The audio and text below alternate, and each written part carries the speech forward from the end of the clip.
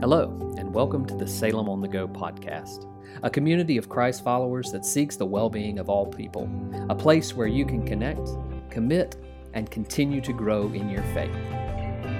In this new teaching series called Resilient Faith, we'll explore what it means to have a resilient faith in the middle of a digital age. Each week, we'll explore what it means to have faith in a world with strange new customs, habits, and gods. So let's turn now to part one of our series, Faith in an Unknown God.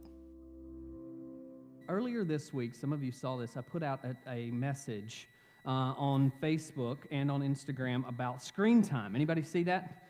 Anybody not want to respond because you're afraid to put your screen time out there? Yeah, some of you did. Well, we had, so I promised that I would get a pair of blue screen glasses, because if you're spending this much time on it, you obviously need it. And our winner was Christy Downey. I know Christy is joining us virtually this morning. She's there. So Christy, one of these pairs are yours. But for those who are gathered here, one of these pairs is for somebody in here too. I'm not letting you hide behind the screen this morning. So here's what you want to do. Now, Android people, first of all, I hope you get saved. Second, I think I discovered how you can do this. I Googled it, right? You can just Google things if you're an Android user. If you're an iPhone user, I'll tell you how I can do this. I want you to find your screen time in just a minute. Seriously, get your phones out. Get ready to find this. Android users, and I'm looking over here because I know both of these hooligans, even though they lead worship, are also Android users. So go to Settings, Digital Well-Being, and Parental Controls. You see how important this is for parental controls, right? Menu, manage your data, and then toggle on daily device usage. That may be complete garbage, but that's what Google says, so I'm going to stick with that. You guys keep working on that if you need me to follow you back. If you are an iPhone user here or at home, go to your settings, and it says just a little ways down, in fact, it's on that opening screen, screen time. It's got a hourglass thing. Just click on screen time. Now, what you're going to see automatically is your daily usage screen time. You don't want that. You want to see all your activity for the week. So click on all your activity, go to the week, and then just kick back.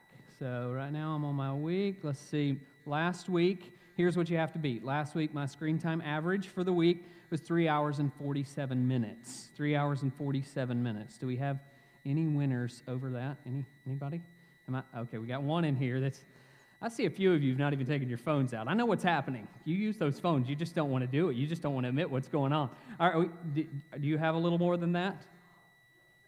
Okay, all right, we got at least two faithful admitters that it's more than 347. Where are we at? Are you 532? Can you beat that? You're always on the phone. You got more than, all right. Jeez. All right, Joyce, wait a minute. Oh, we have one over here? Oh, I see the shame just settling. That is true. That is true. I'm not judging for what you're doing. I'm fine. What is your usage? 6 hours and what? 5. All right. Okay, so do you want black or do you want clear? You get one of these. Which one would you like? Clear? Okay, I'm going to lay those right there for you. Christy, you get black whether you wanted it or not. You didn't answer my text earlier, so that's what you end up with. Now, here's really important. Everybody else can keep their numbers to themselves. I said this online. Let me say this very clearly right here. There is no shame in your game. Right? No shame here. We're not going to create some sort of shaming. But what's interesting, some of you either didn't pick up your phones because you didn't want to look at it and recognize how much you're spending time on this, or if you did see it, you're like, I am not saying that out loud, and so your family members have to prompt you in order to say it out loud. Either is fine, but here is why shame comes. Sociologists, social psychologists tell us something very interesting about shame.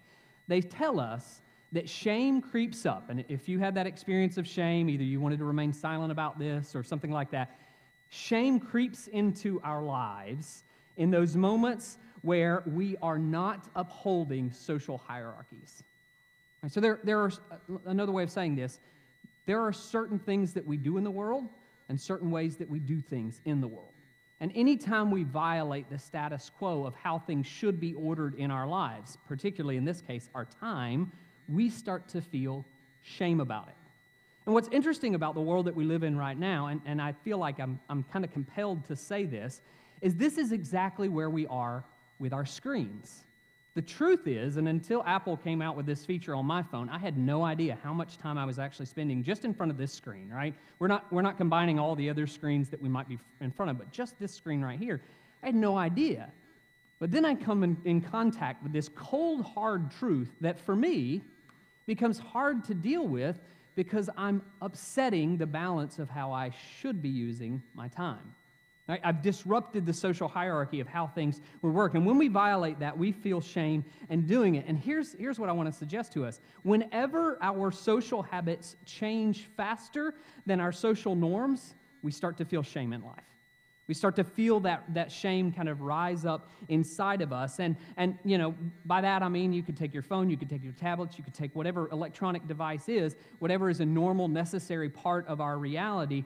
And when we start to use that habitually, more than what society tells us we should use it, we start to feel a little shame. And the problem with that for many of us is even though we're living in this new world where our habits have changed and we're acting in this world, and because of COVID, of course, we're in front of our screens more and more and more, our norms have not yet shifted. They take a little bit longer to change. Our habits and our norms are not aligned. So what society says we should do and what we're actually doing haven't come into sync yet. And when our actions and norms are out of sync, that's where shame comes. And it's in this in-between space that for the next few weeks I want to speak. Because I think we are absolutely living in this space. And I think we don't need to withdraw from the tension. We need to learn a better way to navigate the tension. We need to learn how to live in this world because this, in fact, is the world that we're living in. Even though it may feel foreign to us, it may feel new to us, it may feel strange to us, it may be comfortable because some of you are sitting in your pajamas, not in church here, but some of you are actually in your pajamas right now. It's a weird world that we're living in, but we need to learn how to navigate it and figure it out. And one of the helpful things that I find in Scripture is actually the image that was used in this video over and over again. All throughout Scripture, there are stories of the people of God who engage in strange new worlds. And whenever they get put into these new worlds, the question that naturally arises is, well, how do I find faith here? Because I have a certain set of beliefs, and those beliefs have been connected with practices, but now those practices are no longer around me. And so I have to find new ways of engaging with God. And the image that's used over and over and over again is exile. When the people of God are exiled. Now, the greatest example of this occurred in 586 BCE. It's a historic event where the Babylonians came in, they took all of the people of Israel captive, they drugged them out of their home and took them to a foreign land. We call that the Great Exile. It's this image, this historic event that becomes an image and an archetype for all of our lives. It is the major exile event. And in that land, here's the interesting part, the Israelites did not have the temple.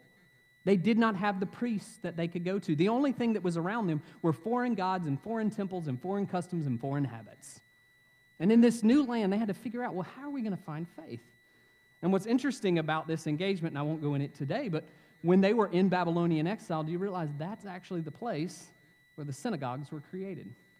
Now, we've all in this room heard of synagogues, right? Very few of us understand Jewish practice in terms of the temple, but we all know that Jews go to synagogue on Sabbath day. It started in a place of exile. That ancient practice started when people were in a strange world, and in that strange world that was unknown, they had to find new ways of practicing their faith. And of course, this is important for the Jews, but it's equally as important to Christians. It gets passed on and on, that image over and over. Some of you heard me a couple weeks ago. I read this passage from 1 Peter chapter 1, verse 1. And in it, Peter opens the letter and he says, to God's elect, exiles. To the exiles. He describes them, and he goes on in chapter 2, verse 1, to once again describe the Christians as exiles. He says, we as a people of God are strangers wandering through this land, and in whatever season of life we're in exile. And so Peter understands this, and Paul, even though he never calls out anyone by that name, he doesn't use that name, Paul himself has lived as an exile in the world. He knows what it means to be an exile and to experience that feeling of exile. And this morning, I want to walk you through the end of Acts chapter 17. It's a passage that I read earlier, but if you've got your Bibles or your phones, you can put a few more minutes on your phone time. Just pick up that phone, open the screen, go to your Bible app real quick, and you're going to go to Acts chapter 17. Now, let me back it up just a little bit to give you some clarity about what's happening in Acts 16 and 17. Paul went on a total of 4 missionary journeys, but in this context right here, this is his second. It's the second time that he makes a tour, basically, of southern Europe and the Mediterranean basin. And in this particular occasion, Paul sets out, he goes all the way north in Asia Minor, it's where Turkey is and those areas today, and he thinks he's going to turn east. Paul wants to go to a land that he's never been to before. Remember, it's his second missionary journey. So he's already taken one trip, and he's gone over to Greece, and he's been over in that area. This is his second. He gets to the top, to this place called Troas, and as he's in Troas, he has this vision from God. In his mind, he says, I'm going east. I'm going to go to the Byzantine Empire. I'm going to go to Syria. There's a lot more Christians there already. I'll find some connections there. I'm going to expand the gospel there. And in the middle of the night, God gives him a vision as he's sleeping in Troas, and it's the vision of a Macedonian man, a man from Greece. And in that vision, the man says, come our way. Right? Basically, he's saying, we need you. We need you, Paul, to get over this way. And so Paul wakes up the next morning, and he could have made his way east, but instead he makes his way west. He crosses the Aegean Sea, and as he goes across the Aegean Sea, he immediately enters in this town called Neapolis. And then from Neapolis, he goes on to Philippi. These are both in chapter 16. He gets arrested there with Silas. Some of you remember the story of Paul and Silas in prison. This is where he gets arrested. And he spends this night, in prison before being broken out. Well, he gets out of prison, and he keeps going because he knows that his missionary journey is telling him to go west. And this is where we pick up in chapter 17. If you'll notice in your Bibles in chapter 17, usually it's broken down into 3 sections, okay? And so in chapter 17, we see a section on Thessalonica. He also wrote letters to them, 1st and 2nd Thessalonians. We see a section on Berea. Did not write a letter to them. Apparently he didn't think very highly of them. I don't know. Not sure why he didn't do that. He went to Berea, and then finally he went to Athens. But before I get to Athens, let's just look at what happens in the verses that precede in Thessalonica and in Berea. Paul does something that I think is very common to us when we get in foreign lands. When Paul entered these foreign lands, he immediately entered the city and settled into an old habit. All right? So in verse 1 of chapter 17, look at what happens in Thessalonica. When Paul and his companions had passed through Amphipolis, blah, blah, blah, blah, whatever that word is, right? And then he had went on to Apollonia. They came to Thessalonica, where there was a what? Jewish synagogue. Now, he went into a foreign land, but he found a Jewish synagogue. He found something that would support his old habits when he went into this land. And then he goes on. He teaches in that synagogue. He moves on throughout that synagogue. Look at Berea. What happens in verse 10? As soon as it was night, the believers sent Paul and Silas away to Berea. On arriving there, he went to where? Jewish synagogue. Again, he's finding himself in a strange and foreign new land, and he settles into an old habit.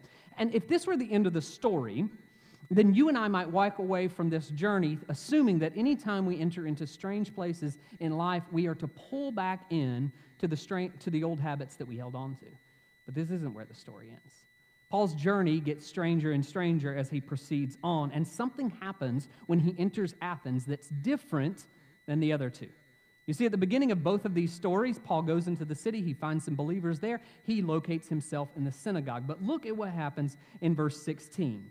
When he enters Athens, it says, while Paul was waiting for them in Athens, he was what? Greatly distressed. Why? Because it was full of idols. He had entered a foreign land in which he was completely surrounded by strange gods, strange habits, strange customs. And in this verse here, there is no mention of any synagogue. Now, there is a synagogue, and in fact, as we go on into verse 17, we see it. It says in verse 17, so he reasoned in the synagogue with both Jews and God-fearing Greeks, but he added something to his endeavor. This time he didn't stay in the synagogue. It says he ministered or he reasoned in the synagogue with Jews and God-fearing Greeks, as well as in the marketplace, day by day, with those who happened to be there. You see, Paul does something very interesting here. He starts in this journey with a foundational place of faith, a place of faith that's comfortable for him, a place that's reasonable for him, but he quickly steps outside of that area.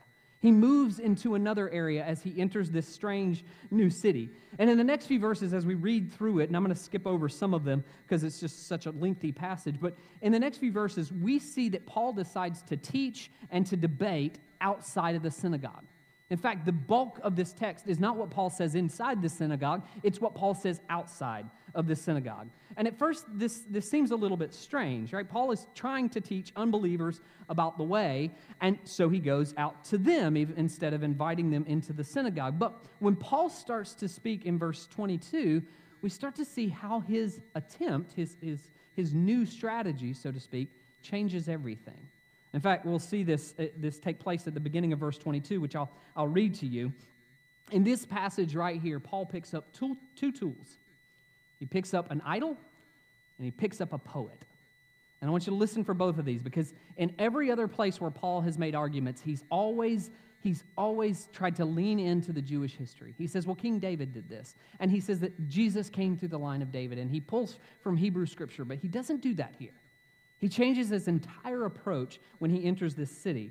As he says in verse 22, people of Athens, I see that in every way you are religious. He honors exactly where they are in this new world. It may be a different religion from what he's grown up with, but I understand that you are very religious. For as I walked around and I looked carefully at your objects of worship, I even found an altar with this inscription, to an unknown God. So he's going to go to this idol. He's going to stand in front of the idol, and from here on out, he's going to talk in reference to this idol.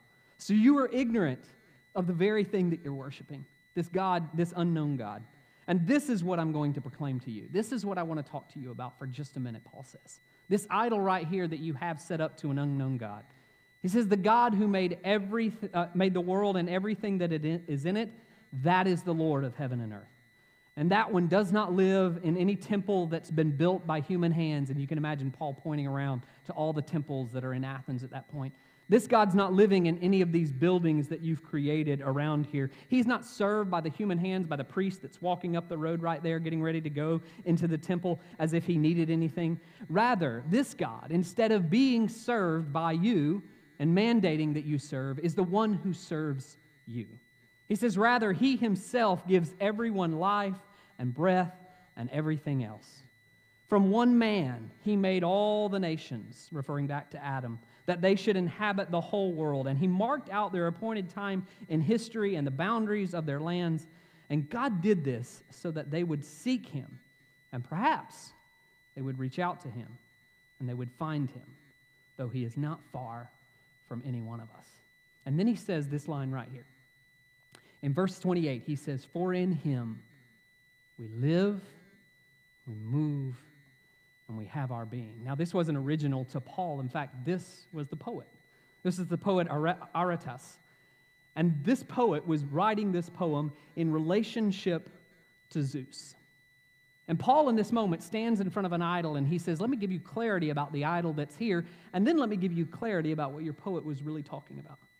He says, for in him we live and move and have our being, as some of your own poets have said, continuing with the poem, we ourselves are his offspring. And he says, if your poet knew this wisdom, then your poet should also know this, that this God is not served by human hands, that this God is the one who invites you as his offspring to spread his life to other people. And it's in this moment right here that several in the Areopagus, the marketplace, the farmer's market, it's right there that they started to believe in Jesus. In fact, at the very end of this passage, you can go back and look at it, a few are named, one of them being Dionysius, the Areopagite. And Dionysius goes on to become historically known as a bishop in the church and wrote tons of books and stuff like that. But because of Paul's intention right here to meet people in this strange new world and to present a gospel to them that takes some of the tools that are already present, he's able to transform an entire city.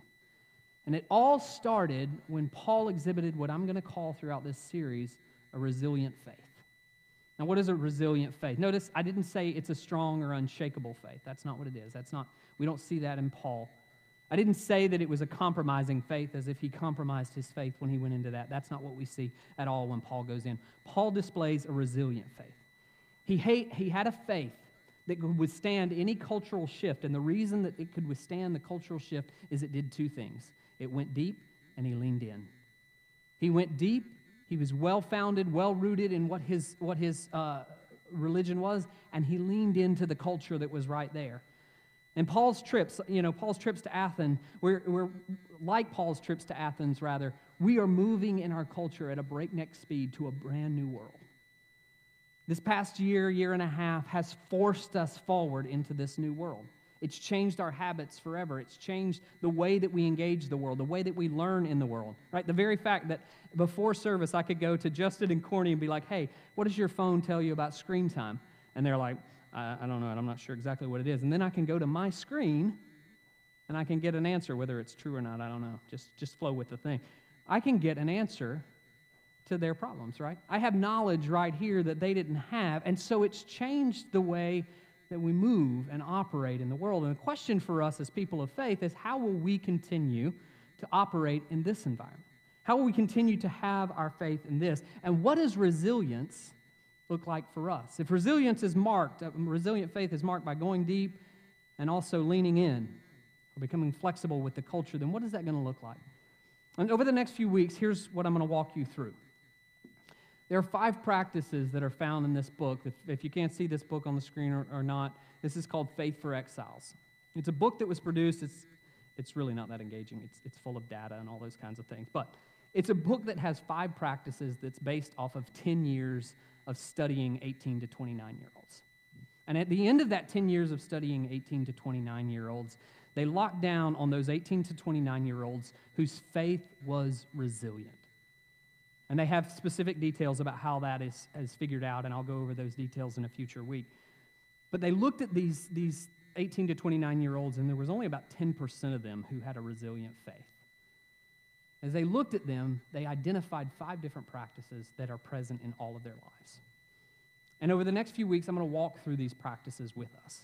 Because these are the same practices. It doesn't matter if you're an 18 to 29-year-old or a 79 to 99-year-old, right? These are the same practices that we need in our lives. And here's what they are. I'm just going to go over them real quickly. We're not going to get into any of them today. But resilient disciples experience an intimate relationship with Jesus. Resilient disciples develop muscles of cultural discernment. Resilient disciples forge meaningful intergenerational relationships in the community of faith. Resilient disciples train for vocational discipleship. And resilient disciples engage in countercultural mission. Now, the Barna Group, led by David Kinnaman, they did a great job of mapping this out, and I think we actually have the map for you so you can kind of see the percentages and the way this all gets shaped up. But when you think about resilient disciples who form an intimate relationship with God, these are people, just frankly, who love Jesus. They've fallen in love with Jesus. They have a deep and intimate relationship with Jesus, and they find joy and satisfaction in that relationship with Jesus because Jesus becomes relevant to their life. Jesus becomes a regular part of their life, and worship is not grounded in what we do in this space or in this hour where we gather together, but for them, when they have an intimacy with Jesus, worship is about a lifestyle. It's about a way in which you carry your life towards Christ. It's an orientation in living. And not only is it about intimacy with our living, but it's also resilient disciples are able to develop these muscles for cultural discernment. In other words, they can see the way that they can live their life out in everyday faith. They have figured out that in everything they do, there is an element of their faith that is present right there. They know how to live faithfully in the secular world because they carry their faith in every sector of their life. Scripture becomes applicable, whether they're in church or outside of church. Resilient disciples understand cultural discernment, and they also forge meaningful intergenerational relationships. They developed a place, and they find a place of belonging within the community of faith. But what's really interesting about this group is that they've also developed relationships in the community of faith across generational lines. They figured out either their parents have introduced them to other members of the community of faith and have forged those relationships intentionally or maybe unintentionally, but each of these resilient disciples would express that they had relationships with people other than their family who were pouring into their lives. And because of that, they could continue on. Resilient disciples find those meaningful intergenerational relationships. Meaningful disciples focus on that vocational discipleship, which means that they find a sense of purpose in everything they do in life. Whatever they're going to do in life, they're going to find purpose there, that God has called them into that space. And finally, resilient disciples engage in countercultural mission. And this is perhaps one of the most daunting that lies before us. Because in this context right here, the young people who were studying in this survey have a faith that lasted because it was a faith that could be carried into their actions, not just into their reception. They were able to act on their faith in public. They were able to act on their faith in every sphere of life. It wasn't just something that they came and they received, but they learned how to be active disciples, giving back to the community, serving those who were in need, reaching out to those in the community around them. And with these 5 things, they were always present in the lives of these disciples. But if we go back to what I said at the very beginning about resilience, we'll remember that ultimately all these practices are undergirded by 2 things. Resilient disciples are marked by rooted flexibility, not by their rigidity. These 2 things, rooted flexibility. They could be grounded, they could be flexible. And if you think about the idea of resilience for just a minute, I want you to think, in fact, we've got a little video I want to show you in just a minute, but I want you to think about skyscrapers for just a minute. Any of you ever been into the Willis Tower or the Sears Tower, it was once called? Anybody in? No, we not? You guys need to get up to Chicago. You've been up there. All right, good deal. We got a few. Been into these skyscrapers. Seismologists tell us that skyscrapers are some of the safest places to be in the midst of an earthquake. You believe it? Very top of a skyscraper, in fact. One of the safest places to be in the world in the middle of an earthquake is a skyscraper. Skyscrapers are built to withstand hurricane-force winds. You can have 100 miles coming at it, 100-mile-an-hour wind coming at it, and the skyscraper can still stand because these are some of the most resilient structures on the planet. But they are not resilient because they are made of brick and steel, of stone and steel. They're resilient because they're rooted and they're flexible. Right, at the very top of the tallest skyscraper in the world over in Dubai, they say that at any given time, and you've got sandstorms all around in that environment, that skyscraper could be leaning 3 meters one way or another. You believe that? 3 meters at the top that you would be swaying at the very top of the skyscraper because of the winds that are there. And it's built with that in mind. In fact, the video that I want to show you, you can find a lot of these, but we have it here. I just want you to listen. You can watch, but I just want you to listen to what it's like to stand at the top of one of these during the middle of a windstorm. You may have to turn it up a little bit, Daniel.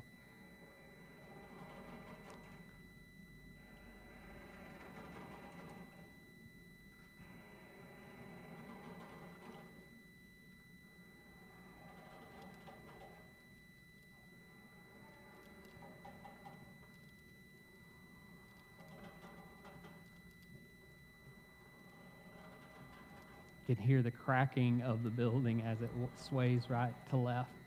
And this is normal. This is exactly how it's intended to be. In fact, if it wasn't this way, then it could crack and come tumbling to the ground. But in the context of resilience, resilience does not mean that you are completely sturdy. The sound of the sway, whatever that is. Resilience doesn't mean that you are rock solid. Resilience, by its very nature, in fact, the Latin root for it means that there's some level of flexibility. It means it bounces back. And in our lives, to develop resilient discipleship, we have to have that ability to both be rooted, which a building of that size has an enormous foundation, but we also have to be flexible. We have to discover how to bend with the winds of society. And the truth is, for us this morning, there is a great wind that is blowing all around us. There's a wind of social change and transformation that is everywhere around us, reshaping how we think, how we live, how we communicate, how we interact with each other. And as it blows, I know this already. There are some who will be blown away as the winds come, and there are some who will break. And there are some who will blow away because they don't have that strong foundation, right? The strong foundation that these skyscrapers need, they just don't have it. They're not prepared. They don't have the idea of an intimate relationship with Jesus, or they don't have faithful relationships, or they don't have a mission focus, or they just don't practice in regular spiritual disciplines like reading and prayer and those things. And as the winds of society come, the tension there and the temptation in that space right there is that they'll be blown away as the winds come. They don't have that strong foundation. Or there are others on the other end of the spectrum who are too rigid. And as the winds come, they'll break underneath all of the wind that's there. Not because they don't have a strong foundation, but because they're too rigid in their faith. And when the wind blows, it just seems like God is gone. God's not around anymore because I can't see God the way I used to see God, or I can't find God in the local synagogue. All I see are these temples that are all over the place and all these unbelievable, strange new gods that are out there. And what God might be asking in those spaces, for those who are tempted to break under the weight of the wind, is look for where God has shown up now. Look at where God is showing up now in our world. God never left us. God never forsakes us. But in these environments, these are the two temptations that lie before us. But if we're going to be resilient disciples, and the truth is you and I have to discover how to have both deep roots and flexible backs. Deep roots that go deep in our discipleship, that hold fast to the central truths of our faith, that God loves us, cares for us, and sent his only Son for us. And flexible backs that can see what's happening in society and bend with that and carry the gospel even into those worlds. But for both of those to happen, we also need bended knees. We need to come back into a space in our life, in your life, in my life, wherever we are, where we get down on our knees and we seek God once more. God, where are the areas of my life where I'm lacking?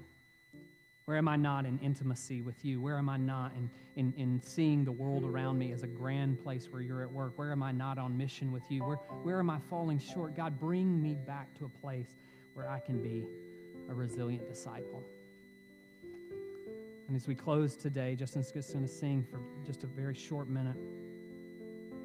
I want us to start in that place of bended knees today. Now, you can physically get on bended knees. You can come to the altar if you want to get on bended knees. That's fine. If you're at home, you might want to circle up with your family or friends, or you might want to get on your knees.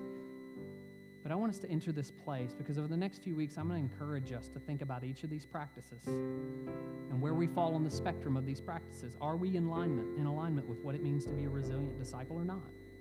But the only way that you can know that for sure, for certainty, or with all certainty, is when God's Spirit speaks to your heart. And that comes through prayer. So as we sing this closing song, I invite you into that space. I invite us into that space where we can once again find intimacy with our Savior. Would you stand with me? Gracious God, this morning we come before you and we need you to speak to our hearts. We don't need to speak a lot of words in this space. We just need to open our ears and listen. God, I know you've all called us into this season of shifting sands. This new world that's around us. God, in this new world, I ask that you'd give us the strength to be resilient disciples that will walk through it.